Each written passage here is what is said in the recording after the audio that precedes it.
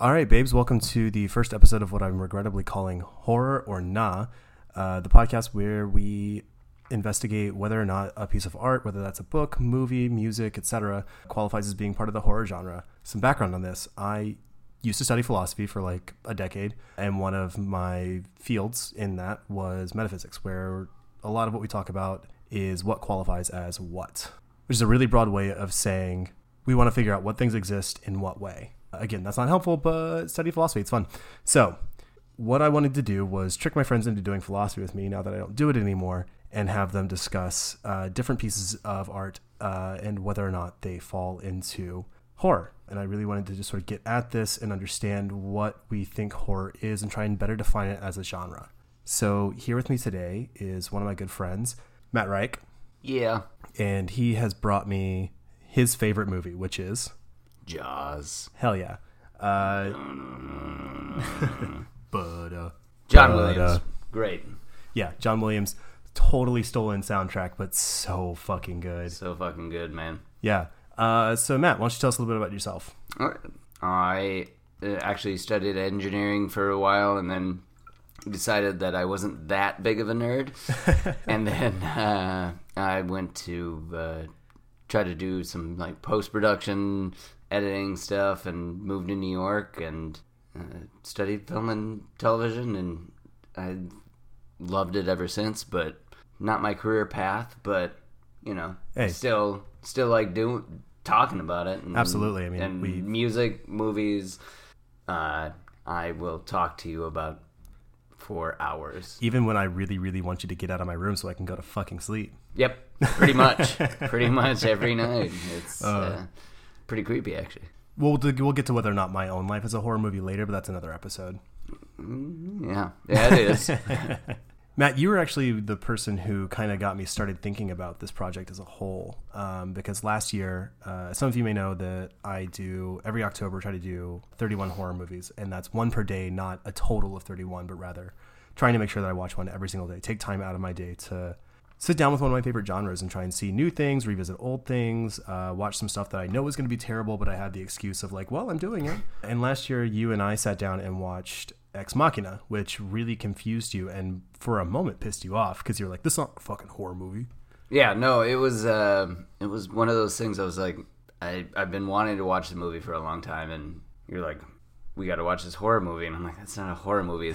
It's a psychological thriller, right? And then I'm like, then after watching and having you explain to me, I was like, no, that's a horror movie. And yeah, it kind of still haunts me to this day. It's about a fucking haunting movie. That ending, and I mean, like Oscar Isaac is just kind of crazy in that movie, and it really just he's creepy as fuck. He's got a whole like Dr. Moreau thing going on. No, I think halfway through, like I was like, who is that? And you're like, that's Oscar Isaac, and I go, no, it isn't. Which is funny because he's not that unrecognizable. He's just fat. No, he's thick.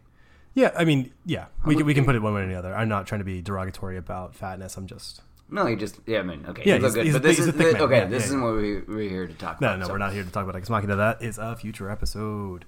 Yay. So you and I were sitting down one day, and like we talk about Jaws a fucking lot because it's your favorite movie and the only book you've ever read, right? The only book. Yeah, that and Goosebumps. But it was the Goosebumps adaptation of Jaws, right? Pretty much. Yeah. So we've talked about Jaws a lot, and you and I have had our own discussions about whether or not it qualifies as a horror movie. There's a couple different ways we can go about this. Why don't we sort of talk about what we think makes a movie a horror movie, like what qualifies it for the genre? Just real quick, like just sort of like talk about what those definitions are for each of us. Okay. Like for me, it's like, well, it's kind of changed since that, but sure. It's got to scare you. It has to resonate after you leave. Like I don't like to sit at a movie and get a bunch of jump scares and say that's a horror movie. Yeah. Like those aren't horror movies to me anymore. There's got to sure. be some suspense. There's got to be a through line of dread. Yeah. Right? There has to be a clear storyline that, like, at the end of the movie, you walk out and go, shit. Yeah. I'm terrified of something. So yours is a little more like esoteric as a definition. Like it really has to stick with you. It doesn't have to, like, I mean, I think a movie that has like a lot of jump scares still qualifies. I don't want to like exclude that type. Well, it's not my favorite, like the James Wan type, right? Where I think on another episode I called it just like a haunted house, right? Or a haunted house on rails. No, yeah, that's fair, but it's, yeah, you it's pay like $40, you go through. There's a series of teenagers who jump out at you and scare you, and that's essentially what like a lot of the big ticket horror movie items it's are. like going to a haunted house. Yeah, like I don't. That's not. Yeah, what I'm thinking of a horror movie as. And I'd say that those probably qualify, but they're not necessarily the best ones. Yeah, but I like what you're getting at with like the through line of dread, because that gets at some of the more, like I said, esoteric versions of what I want to include in here, because I think it's a broader genre than people think it is. You mentioned psychological thriller, and I think that's weirdly it's a genre that almost doesn't exist because it's so narrowly defined to me. Like it's something that has to be, the audience can't be aware of what's going on because the main character can't be aware of what's going on. Like it almost has to be a film with an unreliable narrator and an unreliable recounting of the story, which is a little bit different, but we don't need to get into that whole definition right now. But I would say movies like The Manchurian Candidate, I would say a movie like Memento. I would say like Inception, right, is a really good. Definitely, yeah. That's an idea of what a psychological thriller is that it does thrill you, which it does what it says on the tin. But the psychological aspect is got to be that like you and the protagonist don't know what's going on, and there's not other things to it. Because once there's other things to it, I think it starts falling into horror. Like I just watched Oculus a couple nights ago, and Oculus is definitely that, but it's also horror. And it's horror because there's a supernatural element, there's a gore element, there's all these different things that I think as we go through, like you can say, okay, the base genre is this, but horror is sort of this like almost meta genre, right? And the reason I think that is because you have movies that are definitely horror, but are fall into different other subcategories. So I would say, like, look at comedy horror, right? You have Tucker and Dale versus Evil, kind of Cabin in the Woods, kind of Evil Dead 2. But I'm really excited for Zombieland 2. Right, and I would say that. But I mean, where does that fall? And that's a weird one, and this is why we're having this whole discussion. Yeah, because I'm not sure that Zombieland is a horror movie. I think it's a zombie movie it's a comedy movie in a zombie setting. Yeah, right. Yeah, no, I agree with you. Where there's not there's like you were talking about, there's not that through line of dread. Like I watched Tucker and Dale versus Evil. It's funny, but I'm also dreading things. Same with Cabin in the Woods. Same with Scream. Like those are movies that are scary in parts. Like you're worried about the characters. Yeah, and what's going to happen to them, but you're laughing. But yeah, whereas Zombieland, I'm not worried about, like, the characters are not in trouble. I was worried for Bill Murray at one point. Well, don't. He's not a great person. No, that's true. He probably deserved to get shot in the chest. Although that Garfield line is solid. But yeah, sticks with me. It's a good bit. Anyways, let's get back. Yeah. So, yeah, I think a horror movie, I want to get at more, because this is the first episode, it's not that I'm, like, trying to hold off and say, like, listen for more to find out what Topher thinks. Nah, it's just that, like, I'm not totally sure what I define as a horror movie. It's that I definitely want to learn more about what I think one is, and that's the whole point of this, is to go on this journey with me and help me and yourselves discover what that really means. So yeah, I would say let's start right now with so you said like through line of dread can include jump scares, but doesn't have to. Definitely needs to leave you feeling something. Yeah, like, feeling freaked out at the end of the day. Yeah. No, I mean, so I think, yeah, I'm going to agree with you on dread. I think most horror movies, but not all, need to include some element of like gore. I think that is somewhat critical to the genre. Blood, or at least an implication thereof. Like, you don't have to see it on screen, right? But it definitely needs to have the implication of like death or bad things happening to you, right? Like Coraline is a horror movie. There's no gore in it. There's some body horror, things like that. But that's what I want to include. It's like I'm going to say like gore, body horror, or like psychological damage. All of those things, or one of those things, needs to be included for it to be a horror movie. Yeah. Cool. Yeah, so why don't we just go ahead and jump in and talk about Jaws for a while? All right. So I will just get started by... the first time I saw Jaws was probably on a VHS tape. VHS or beta? VHS. My dad was a adamant VHS man. He made the right bet. Yeah, he did. We were beta. And he was. Oh, you made the wrong. Well, we inherited it. Made the wrong beta. God, fuck out of here. Okay. No, my aunt died, and we got a beta tape machine. Sorry.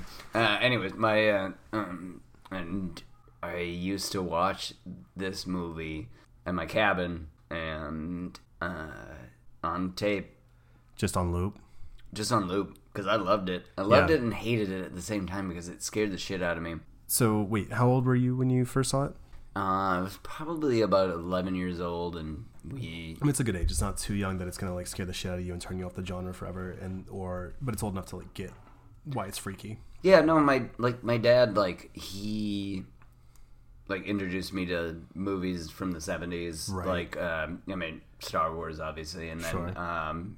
Jaws. And, my granddad was the same way, yeah. Yeah, and it was, those were 70s movies, and right. my dad just... But we would go to our cabin and watch these movies, and, I would watch Jaws on repeat, and then they'd be like, all right, let's go down to the lake and go swimming, and I was like, oh no, hell no, absolutely not. No. And it was fresh water. It wasn't like I knew there was no shark there. No, for real. But I kept watching the movie. No, I get that. My mom's the same way. She so Jaws came out in 75. She would have like just turned 12, I want to say, and she lived on the coast, and they were at the beach all the time. She's like, she has, in the last 40 years, not really ever gotten in the water. No. I remember even as a kid, like, I would be out in the water. My grandmother would have to go out there with me because my mom was like, nah, fuck that. No, but you and I went to the beach this summer, and, I didn't tell you, but I was not ready to go in the ocean because I got you out in the ocean. I thought you were having a good time, but I guess I should have looked back and not.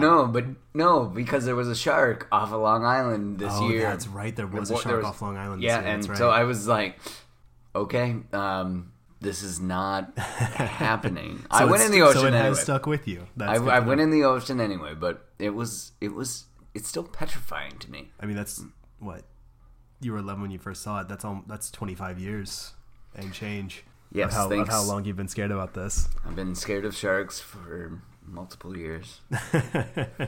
Yeah. Okay. So I guess I would say my background with the movie is I definitely watched it when I was little because it would have been on cable at some point, like staying with my granddad. My granddad loves horror movies. He's a huge fan. Probably on TBS. Yeah, something like that. TBS or TNT or something like that. It would have been on some sort of not basic cable, but like we're both old, and we remember when cable was a multiple tiered thing.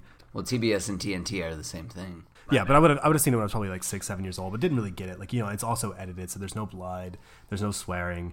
I think they cut out a lot of the scenes of like Brody and Matt Hooper. Yeah, Brody and Hooper drinking. Like, they definitely took a lot of that out. When I was rewatching it recently, I watched it I guess a week ago, and there was the scene where they are like stealing the boat drunk, and I remember distinctly seeing the first time that movie unedited for the first time.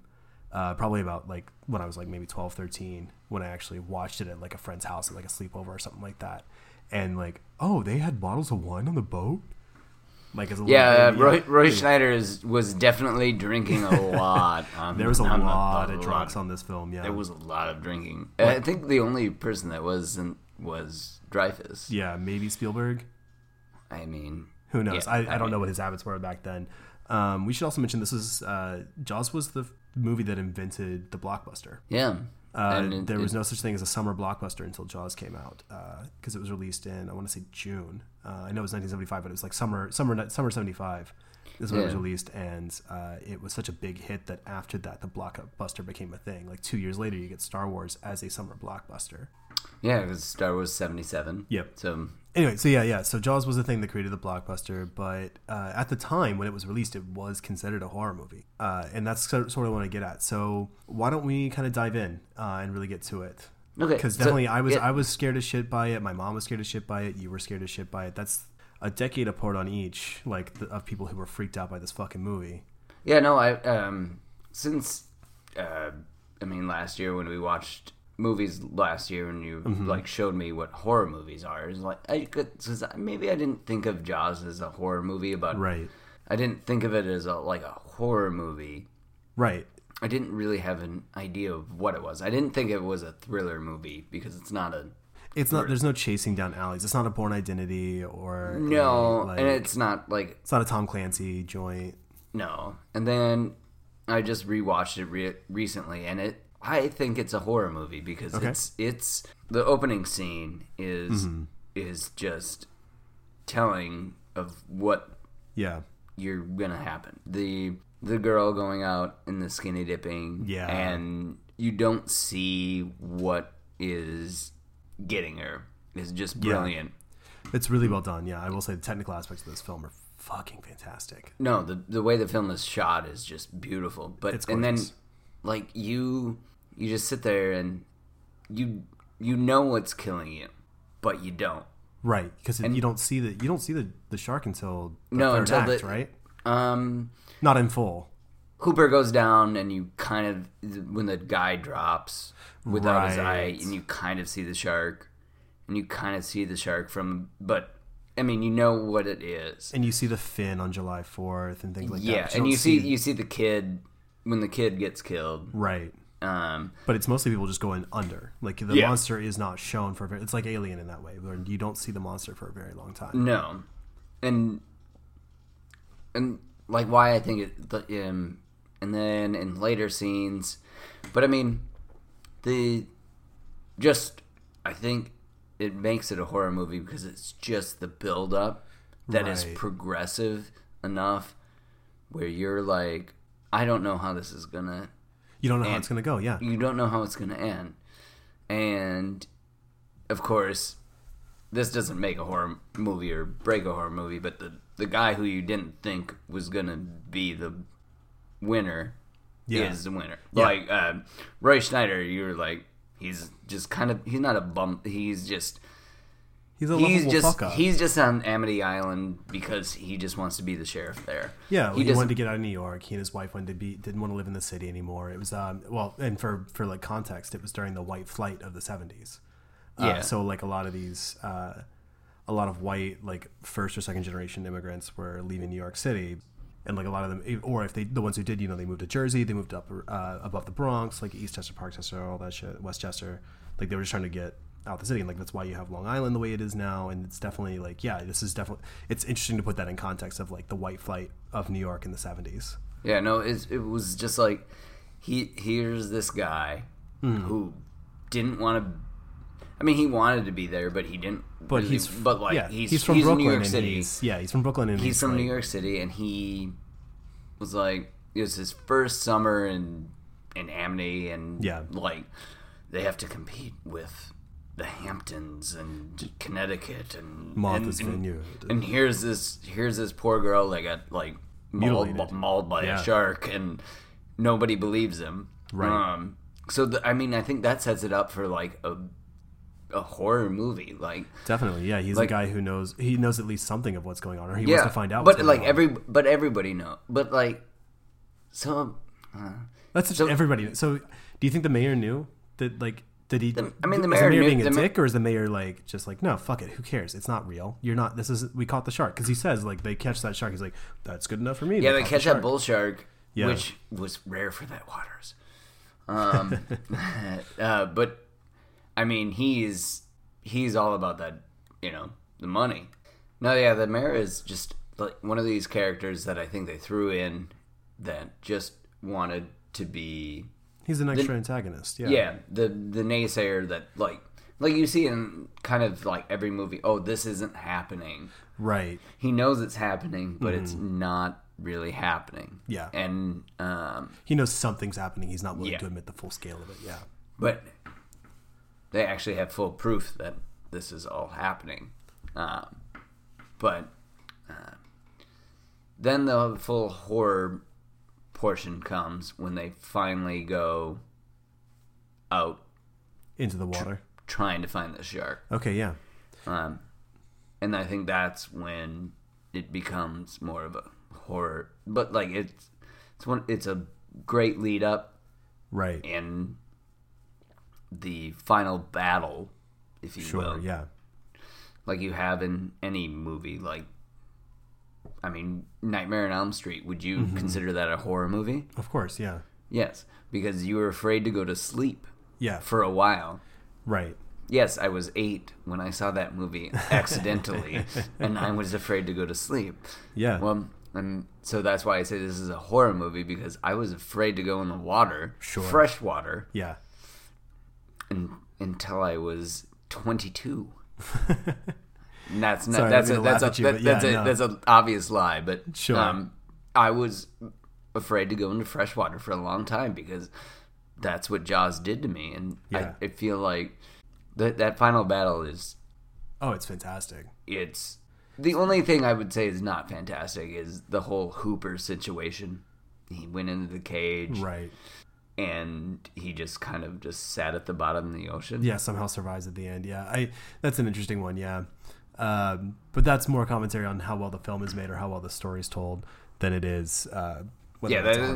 That's a separate conversation. So that's a pretty good apology for it as like why it's a horror movie. That, but we can delve into it a little more. So I want to go into some of this. I think you're right that it really does hit its stride in the third act as a horror movie. And I think you're right that, I mean, like, you're obviously right that the first act is also a horror movie. It's slow, which is not what we're used to these days. We're used to a little more of a dive in, unless it's slow the whole way throughout, like The Witch, or Midsommar, which is a fairly like slowly paced movie. Both clearly horror movies, but ones that are slower paced, but they don't start slow and end up big later, which is a big difference. And that's part of just how movies were made. Like Rear Window is like that too. Rear Window doesn't really kick off until the second act. Psycho is throughout, but like there's examples throughout For sure. horror history of like things that are slow to begin with and are not consistently horror. The thing I would point to that would be like a worse version of this that I'm going to get to eventually, either on this podcast or on the movie version of this podcast that we do, is Hereditary, where I don't think Hereditary is really a horror movie. And I kind of want to contrast the two. So I think I agree with you. I think Jaws is a horror movie. And I'm going to use Hereditary to sort of explain why I think that is. Hereditary was hailed as like the best horror movie one of the best horror movies of the last 5 years and all that. I disagree with that statement for a lot of reasons, but the big one is that it's only a horror movie in the last like 20 minutes. The rest of the movie is a family drama.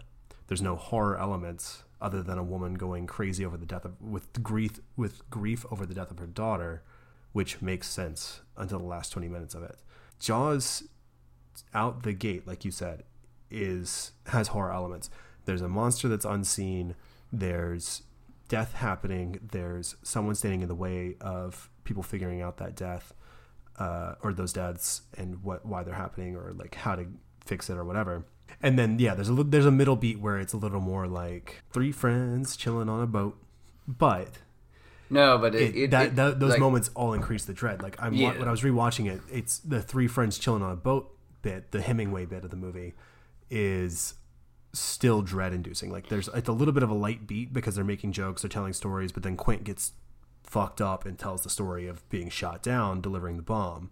Yeah. That really, really great monologue that had to be reshot a couple times because the actor was so fucking drunk that you couldn't understand him. But no, but Hereditary I doesn't think have that so, scene. like, I think that scene is necessary because you're. Well, it brings you back in. It you completely relands you in the horror genre because Yeah. it does pull you out for a little bit. There is about 20 minutes of the movie where it's more like mystery investigation, where like we were talking about earlier when Hooper and Roy Scheider. Yeah. So there's a moment earlier we were talking about that we touched on where it's Chief Brody. Brody and Hooper are going to investigate, but they're stupid fucking drunk. They're blacked out. Yeah. Going to fucking investigate this mystery. And cutting up a shark and vomiting and pulling stuff out of the shark's stomach and shit like that, and then they steal the boat and everything.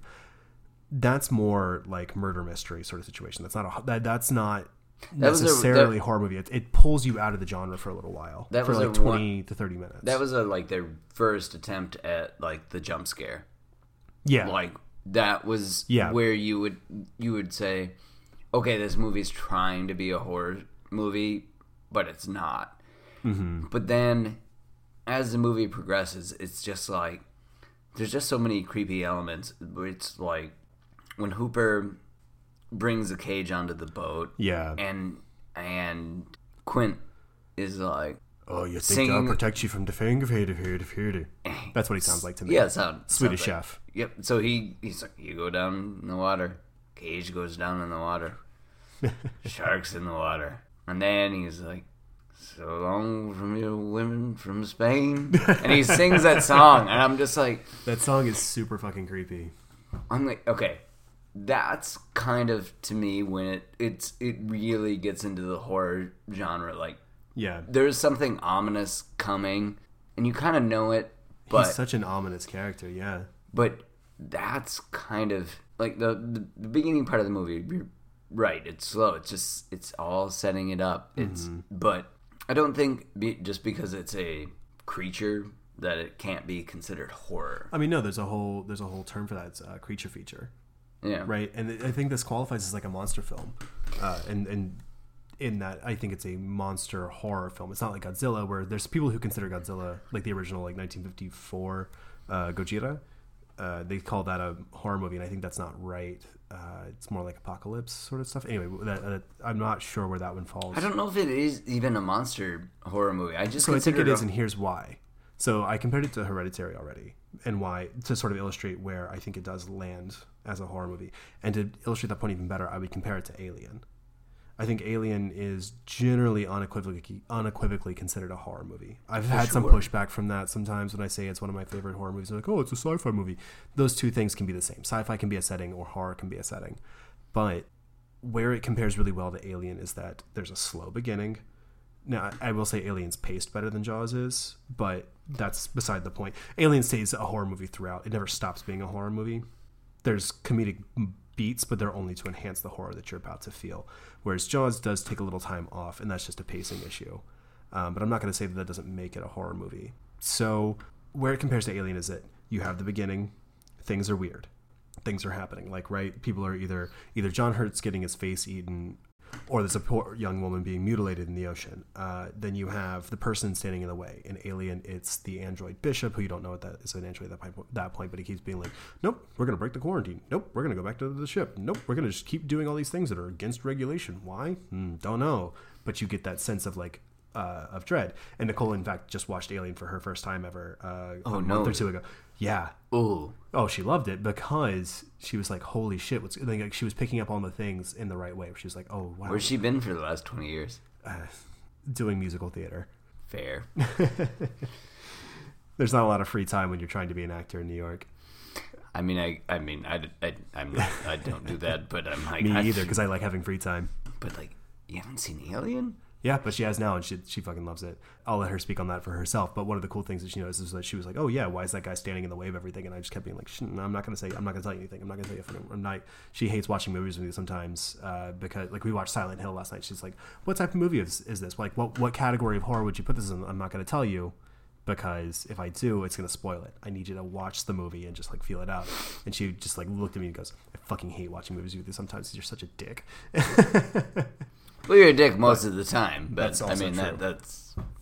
But anyway, so to talk about it with Alien, right? So there's the person standing in the way. It's the mayor in Jaws. It's Bishop in Alien. There's the growing sense of dread, where they don't know where the monster is, what the monster exactly looks like, what it is, right? Like what it's capable of. They know some of what it's capable of, but that means that there's more options. So yeah, in Alien, they go down into the engineering section, into the vents, and that's the equivalent of Jaws going into in Jaws where they go into the water. And then there's that bit where nothing happens, which is not quite the same. But yeah, I think they both. If Alien, I would say here's the broad gist of it is that if Alien qualifies as a horror movie, which I think unequivocally it does, Jaws does too, because Jaws definitely falls into all of those beats. It hits all of these beats. But I want to dive a little bit more into particular elements. And like, so I would say we're probably in agreement, right? Jaws is a horror movie. Yeah. So now let's kind of go and talk about why. Because we've done a little bit of explication of like, okay, here's these things that it does. We've been kind of vague about it. I want to go into like a little more specific elements and do a little bit more on how we can use that as a template for future discussions, right? So why don't we, let's sit down and diagnose some of the elements of a horror movie. So we've talked about, like I said, the vague things, the broad strokes. That's the growing sense of dread, definitely something that involves either the supernatural or a monster or some sort of threat, whether that threat is existential or physical, right? I think what I want to talk about, we talked about how Jaws has the growing sense of dread. It starts off with the people dying and no one is totally sure why. in that they think it's a shark, but they're not sure to what extent, and they're not sure how dangerous the shark is, and they think that they've caught the shark, but they haven't caught the shark, right? So that's the growing sense of dread. We have a very, very clear physical threat in the shark, right? Yeah. So from the beginning, I mean, you have right away the girl dies. Yes. And they say it's a boating accident. Yes. And you obviously know it's not a boating accident, but yes. it builds. So let's talk about that. Actually, that's something I want to get at. Does horror need that sense of dramatic irony? Do you have to know that there's something else? I'm not sure that you need that, but so let's break that down though, right? Like, sorry, I cut you off. Go, no, you're good. No, I think that's where you start out that it's this. There's definitely something wrong, and that this is there's something in the water. As stupid as that is to say, but but that's the case. But it's, and then you have, like you said, the people that are going to say against it. Like, it's a boating accident. No, it's like they brought in a specialist to but that is that dramatic irony though, right? Like, so I'm thinking of every other horror movie I've ever seen, which is a lot, but there's a dramatic sense of irony, or the sense of dramatic irony, right? Because there's because you know that they're wrong. You know that the people who are saying it's a boating accident are wrong. In Alien, you know that Bishop saying, "Oh no, it's nothing," is wrong. In every horror movie, it's let's go run into the house. Right. People make dumb decisions or inadvisable decisions that you think you wouldn't make, but you think that because you know what's going on. You know the stakes. Yeah. So I think that's the dramatic irony, right? I think dramatic irony might be a necessity for a horror movie. I think so too. I think the audience needs to know that there's something else before they need to know that something's wrong. They need to know that, like, at some point that they're just oblivious to. You have to know there's a threat. Yeah. Yeah. Like, they know there's a threat, but they just don't want to think it's going to affect them. Yes. And I think that, that's part of what we're talking about. When we talk about dread, I think what we're talking about is dramatic irony. Yeah. Dread is a very specific feeling, but I think that the way we're talking about it is dramatic irony, where you have to know that the people in the film are wrong about not thinking it's a threat, right? Yeah. You have, so we can point to that as like one of the elements that we need. We have to have dramatic irony. And you have one person that knows, hey. So that's a different element. So we have to have tension. Yeah. So that's it, which I guess is a different form of tension. There's a lot of different forms of tension. You have to have tension in almost every form of writing. We can have romantic tension, dramatic tension, this sort of like I don't know what the term is for it right now, but the obfuscative tension, where someone's obscuring something from you, whether it's intentional or not, which is what we're talking about with the mayor in Jaws, and what we're talking about with like the nurse in The Omen. Not the nurse, the like governess or whatever in The Omen, the one who hangs herself, right? She knows what's going on. She knows this is the child of the devil. Or Rosemary's Baby, where the people in the apartment know that you have this first thing of that something's wrong, and it happens in Jaws too, like wait, Jaws as well or Jaws 2? Jaws well. Okay. Jaws as well. No, Jaws 2 we don't need to watch anymore. We don't even talk about Jaws 2? That Jaws 2 is just a movie. No, but like you have this woman whose boy just got mutilated by a shark. Yes. And it was like an 8-year-old or something like that. Yeah. It was obvious, and Chief Brody, he had tried to stop this. Yes. And she comes up and slaps him she's in this black veil. Mm-hmm. And she's like, you knew. It's one of the other moments that haunts me in the movie, because it's just, you knew about this. And she just slaps him.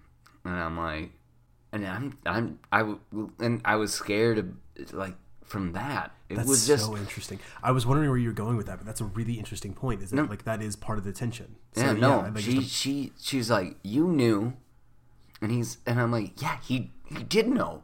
He did know. But his hands were tied, and what more could he have done? And could he have done more? Yeah.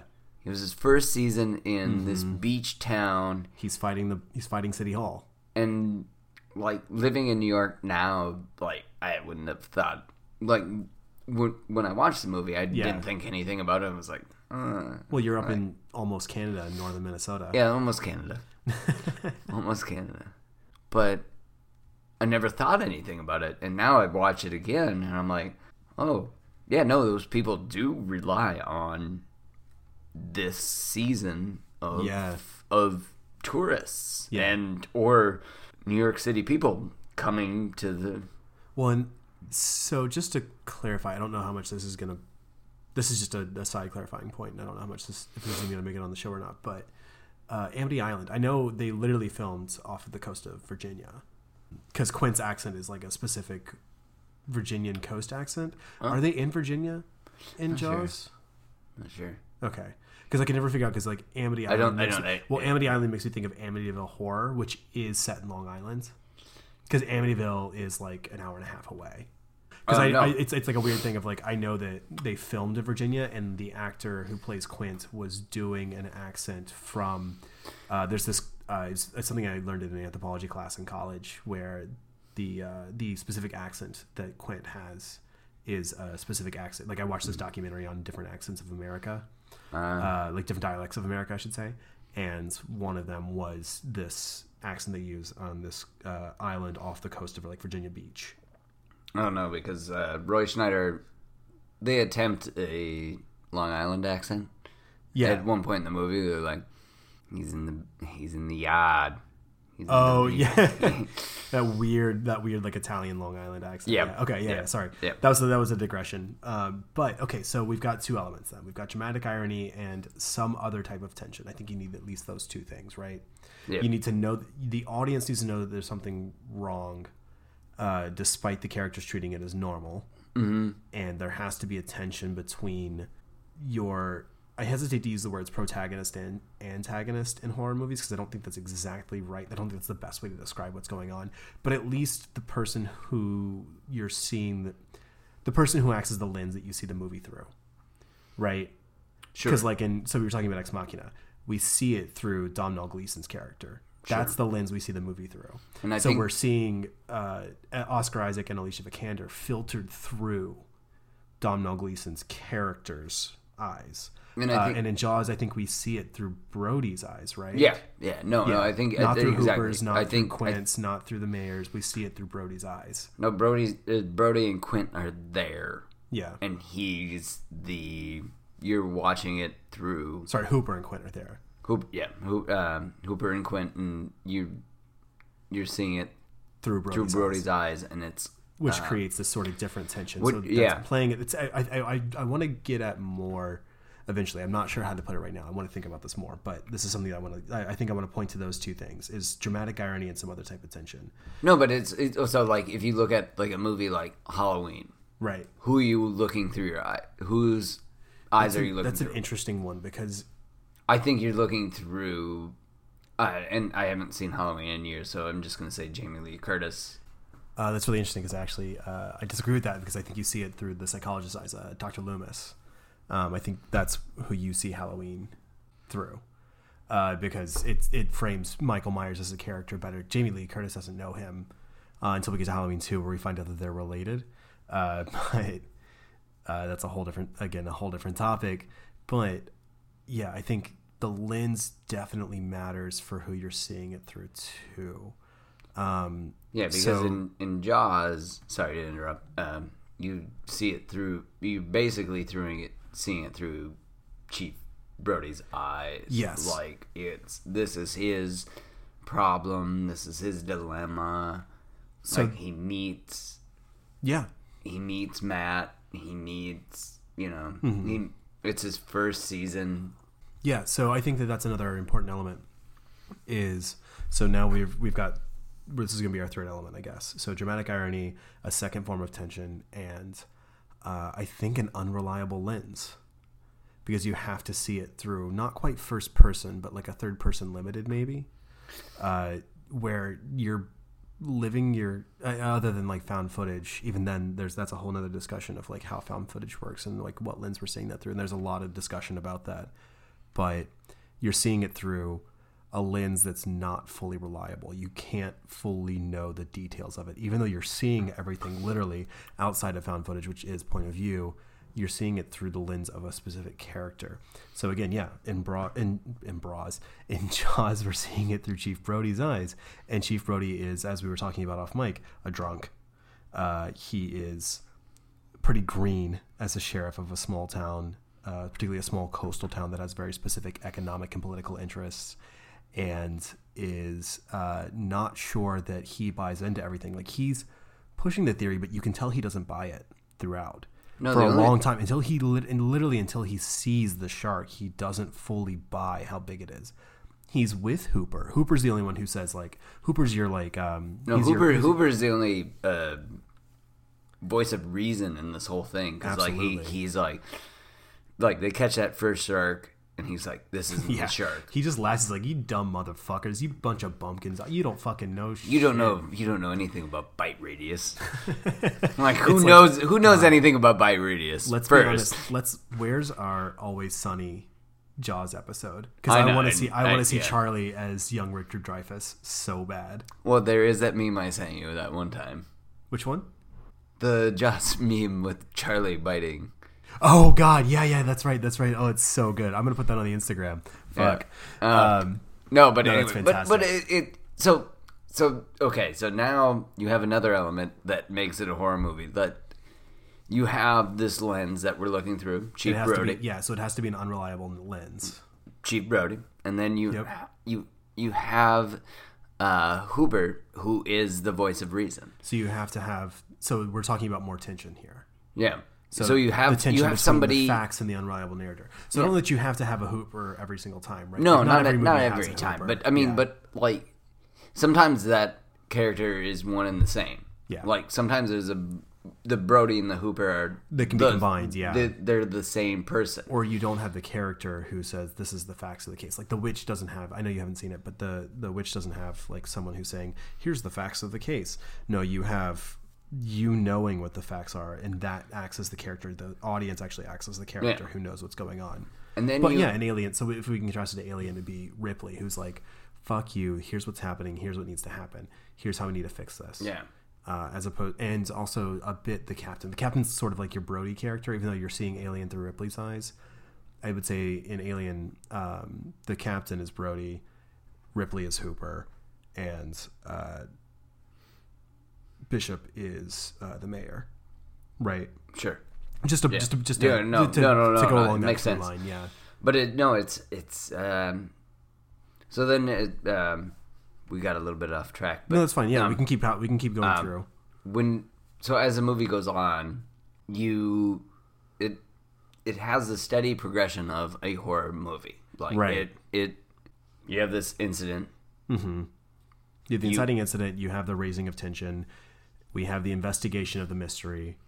You have one person that's like, "Hey, this isn't good. We need to shut this down." Oh no! And then you have somebody that's like, "No, we're fine." Yeah. And then you move on, and more things happen, and then you finally get to the final battle. I think. Well, I'd say let's back up a little bit, because before you have the final battle, you still have the increase in dread. So dread, I'm going to put differently than dramatic irony, and different than the tension, and different than the unreliable narrator. Okay. I think mounting dread is its own category. It's a different type of tension, and maybe it falls in with this. Maybe it falls in that second category, but I want to talk about that a little bit more. So. Not that a horror movie has to be all rise, right? Like a good story does have up and down, has different beats, right? You have up and down, or you have like basically you have a spike in tension and then you calm things down. So the next plateau of tension feels tense again, right? You can think about it like people talk about roller coasters or peaks and valleys or things like that. There has to be beats where things aren't happening. even in movies where things are kind of constantly happening, say Blair Witch, right? Blair Witch, something's always going on, but you still have those bits of them joking around in the woods. You still have those bits of them camping and nothing happens. I would say for the most part, you've always got these sort of just, it's basic writing sort of stuff. Like you've taken writing classes too. Like you understand how film writing goes. So I don't need to explain this to you. Where you're talking, where you have to show, like, you have to give the audience time to rest between peaks so that they can start to feel the tension again, right? That valley is not a flat line, it's a slight incline, and then it peaks again, and you look back, you go, oh, I was much higher than I was before, right? It's like a slow hill. Yeah, Jaws I feel like works a little different because it just has a slow incline. Like you have. Well, I'm saying I think it's commensurable with what I was saying. Yeah, I think you're right. Yeah, it just has but the spike will be just like, oh shit, that dog just died. Right, and then it just goes really back down to him being with his family, and then that tension mounts slowly. And it feels then, like it's going flat. Like when you're walking, it's like that's why I say slow hill. If you were walking it, you would think, oh, I'm just going up slow. I'm not going up at all. I'm on a flat walk. You wouldn't even think anything. And you look then backwards, and you go, oh shit, I'm way higher than I was before. Yeah, and then all of a sudden, the three of them are on the boat. Yeah, and shit's about to go down. Right, and I think that's where this movie is different than a lot of, because it rewatching it, I mean, it's one of my favorite movies, but it's very slow paced, except for like all of a sudden, bam, kid dies, but and I'm like, what? Okay, kid died, but then it's just like you're treading the water. It's sure. Bad, no, that's fine. That's fine. A horrible term, I will play with that. That's fine. I will let that ride. But then all of a sudden, when you get to the three of them on the boat, right, the movie really, you have the final battle, like you said. Really just kind of takes itself in a. I mean, you really see the characters for themselves. Yes. And that, I mean, you've known Roy Schneider's character for the whole thing. Yes. But Robert Shaw's performance as Quint, is just... it's up there with one of my favorites. Richard Dreyfuss. So hot. It's one of those things, like, you just watch those three interact when they're on the boat. Mm-hmm. I mean, that's what makes the movie for me, but that's not what we're talking about. But yeah. But that's kind of what makes it a horror movie for me, because cool. you're it's what sort of seals it in your mind, because it could go differently at the end. Yeah, but you're confronting what you were chasing, right, or what was chasing you in some versions. Yeah. I want to be like sort of vague about this, vague enough that we can apply. No, it like you're confronting the demon or whatever thing is going on, and the big bad, and you beat it. Yeah, and that doesn't make a horror movie, but like, because I mean, obviously there was a Jaws 2. Yeah, thank God. And 3 and 4 and 5. Hey, Jaws Revenge is not that good. but it brought her out of retirement. There we go. And it has Michael Caine. Oh God, it does, doesn't it? And it has who's the guy with Anyway, it has Michael Caine in it. So like let's bring this in for our landing. Sorry. So I want to just like bring us into the final bit here. We've been recording for almost an hour, and I just want to kind of get us down to give us a template for future conversations about this. You'll be a part of some of them, others will be a part of them. So it seems like we have sort of three broad categories that we want to say. We have plot, we have theme, and we have character. All of these things have to, and there's subcategories of those that have to exist. Like those are all parts of stories. Sure. But there have to be specific parts of those that have to fall into a certain line for it to be a horror movie. So plot elements. We have to have a inciting incident that causes that inspires some sort of horror or dread, right? Or fear. Yes. Right. In Jaws, it's a young woman being mutilated. We have to have an investigation of the mystery, which is Chief Brody going Brody and Hooper and doing their thing against the mayor and against his wishes. We have to have some up and down beats, right? Like we have to have the rising dread, which is a little bit thematic but a little bit plot. You have to have the rise to the rise, right? Or rise to the spike. if that makes sense. And then we have to have some sort of final confrontation. Okay, so that's inciting incident, investigation of the mystery, and at least a final confrontation. Some sort of spikes where... Yeah, those are the three major plot elements, right? Yeah, like some sort of spike where you're like... Like, all of a sudden somebody... you have the first incident, and then all of a sudden, somebody gets killed again. Yeah, and a slasher movie would be the series of people who get killed. In a haunting movie, it's moments of particular... Like, in a haunting movie, possession movies would be the same way. Yeah. They all have these beats of like, okay, there's the inciting incident of the thing that makes you scared the whole time. That kicks off the feeling of dread. There's the investigation of what's going on. In The Exorcist, it's having the priests doing their own investigation and also doing the exorcism on Regan. And then there's the final battle, which is the young priest taking the demon into himself and throwing himself out a window. And in Jaws, we've already gone over that. Alien, we've gone over that. Like, there's moments of those movies that all fall into those categories. So we can say that those three plot elements at least must exist. Thematically, we need a haunting tone, right? Something that sticks with you after the film. We've said that. Yeah, I would even say, like, we could get into soundtrack. We don't really have time today, but I would love to get into, like, how music can be a part of this. I mean, that's a very sticky subject that may be way down the line, but it's a very interesting conversation to have. So we need the mounting sense of dread, right? The mounting sense of dread, and also the dread that sticks with you during and throughout, and hopefully after. We need at least implied gore.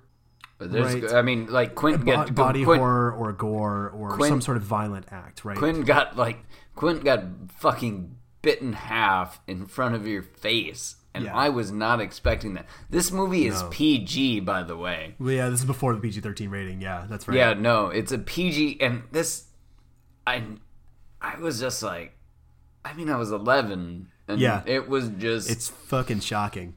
And everybody is like, cool. Yeah. And I was like, all right. But yeah, so that gets to the point that we need some sort of implied harm, whether that's psychological, physical, or existential, right? Like, you and I, again, were talking off mic earlier about Annihilation, which came out last year with Alex Garland, with Natalie Portman, Tessa Thompson, Jennifer Jason Leigh, I want to say, and Gina Rodriguez. Yeah. And it's an existential threat. Like, it threatens the world.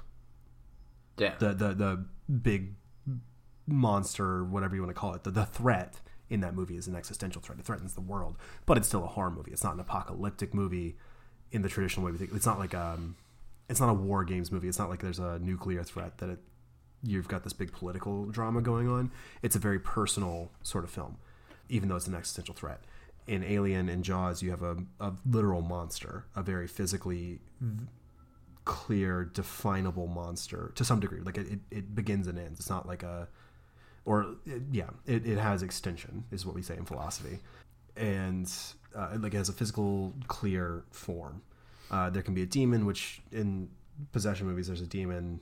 Pazuzu in The Exorcist is less definable, but still like a very physical and psychological threat. And then in other movies, we could say like Sixth Sense probably counts as a horror movie. I think that's fair, but that's a psychological threat. The threat is, and that's actually, I don't even want to say that movie because I'm not sure where that falls. But we can talk about movies where there is a... That movie falls in a very bad place in my life, so let's not bring that up again. Fair enough. Oh, that's right. Never mind. We're not going to do that. But there are movies where you have a psychological threat, right? A harm that comes to somebody because of something that's happening in the mind. So one of my favorite shows is Supernatural. Yeah. Yeah.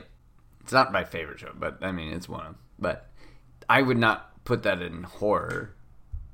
And I might, but we can talk about that in another episode because I do want to kind of dive into that. It means I'm going to have to watch a bunch of Supernatural, which I'm not stoked on. There's 15 seasons, baby. Jesus 15 Christ. seasons, baby.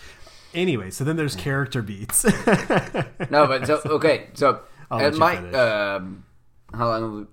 No, keep going. No, you're good. So I've been thinking about you like bringing me on this, and like if Jaws is a horror movie, and a horror movie to me, at the end of the day, is how much did it scare you? Not jump scares, not then those can be included. I don't want to exclude those. No, but I don't want to exclude those either. Because Jaws does have has a couple, yeah. It has really good jump scares. It the does. first time that body popping out of the boat. Yeah. No. But to me it's the lasting moment. It's like, for me, I was scared to go into the water. Yeah, for 11 years. Yeah. I was scared to go in the water. I watched Nightmare on Elm Street. I was scared to sleep. Yeah.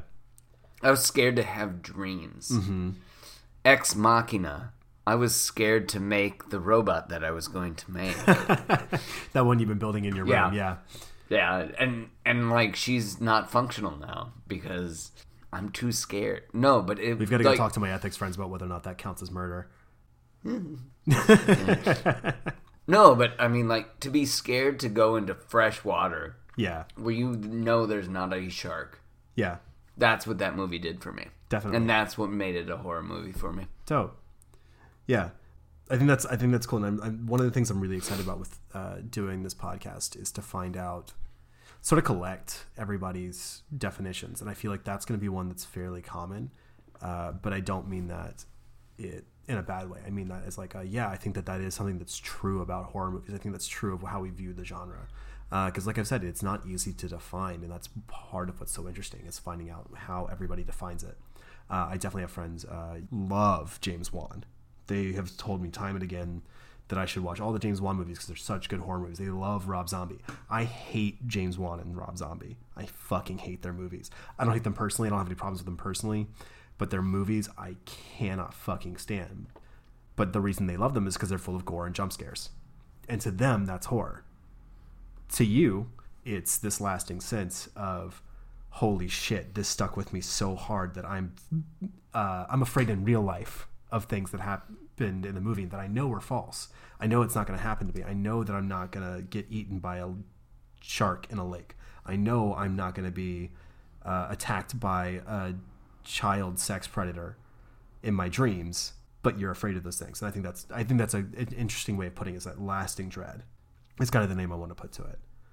The last thing I wanted to talk about was like character beats, real quick. Just like to just try and get this definition sort of wrapped up. So in horror, like how are we defining the genre? And I want to look at character beats too.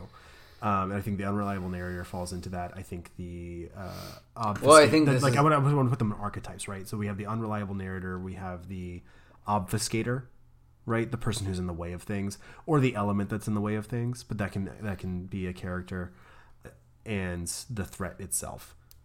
Because the threat's a character. It exists thematically, but I also think it exists as a character.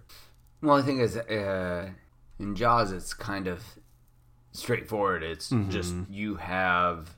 That's why I like it. I think that's why it's a really good thing to talk about. It's because it's straightforward. It's just... And that's why it like works as a horror movie. You have Chief Brody. Yep. And he is obviously concerned. The sheriff is... Or the mayor is just... Like, we have to make this money. These people are coming. And then you got Hooper. Yep. And then you got Quint. Yep. And they're all playing, what a good character Quint is. Yeah, it's just a really interesting character. Very rich one. Like, I don't know why I always liked him, but actually his really interesting character is his Brody's wife. Okay, yeah. Talk to me about that real quick. She's just a side character, but she has to deal with all of this. Yeah. And there's a really great moment where their sons are out in the boat and they're like, oh, it's his birthday. And she's like, you just got to let him have his birthday. And then she sees this picture of a shark attacking a boat. And she's like, Sean, you get off that boat right now. And you see her character turn, like, from... And it plays into later movies, which we will not talk about ever again. But it was one of those things that was like, it was a nice moment for her, like, to just... She wasn't just a side moment anymore. She was... She took action. She was that mother. Yeah. She was that mother, and this is what you need to do. And one of my favorite lines, you got your rubbers? Boots. Boots. Yep. All right, Matt, thank you so much for coming in today. I really appreciate this. I know we've had a hell of a time scheduling it. You've been crazy busy with work and everything. I want to thank all y'all for joining us for the first episode of Horror or Nah. You know where to find us, but just to repeat it, we are at Horror Babes Podcast on Instagram. HorrorBabesPod.com is our website. At HorrorBabesPod on Twitter. We are on SoundCloud. We are on Spotify. We are on Google Play. We are finally on iTunes, and you can find us and you can listen to us, and thank you so much. Matt, again, thanks for being here, man. Damn, they're on everything. Thank you for having me. It was a lot of fun, and hopefully we can discuss some other movies / music. I think Topher and I have something in the works of Muse music. Yeah. If you don't know the band Muse, yeah. Yeah, the band Muse. Yeah. All right, babes. Thank you so much, and goodbye.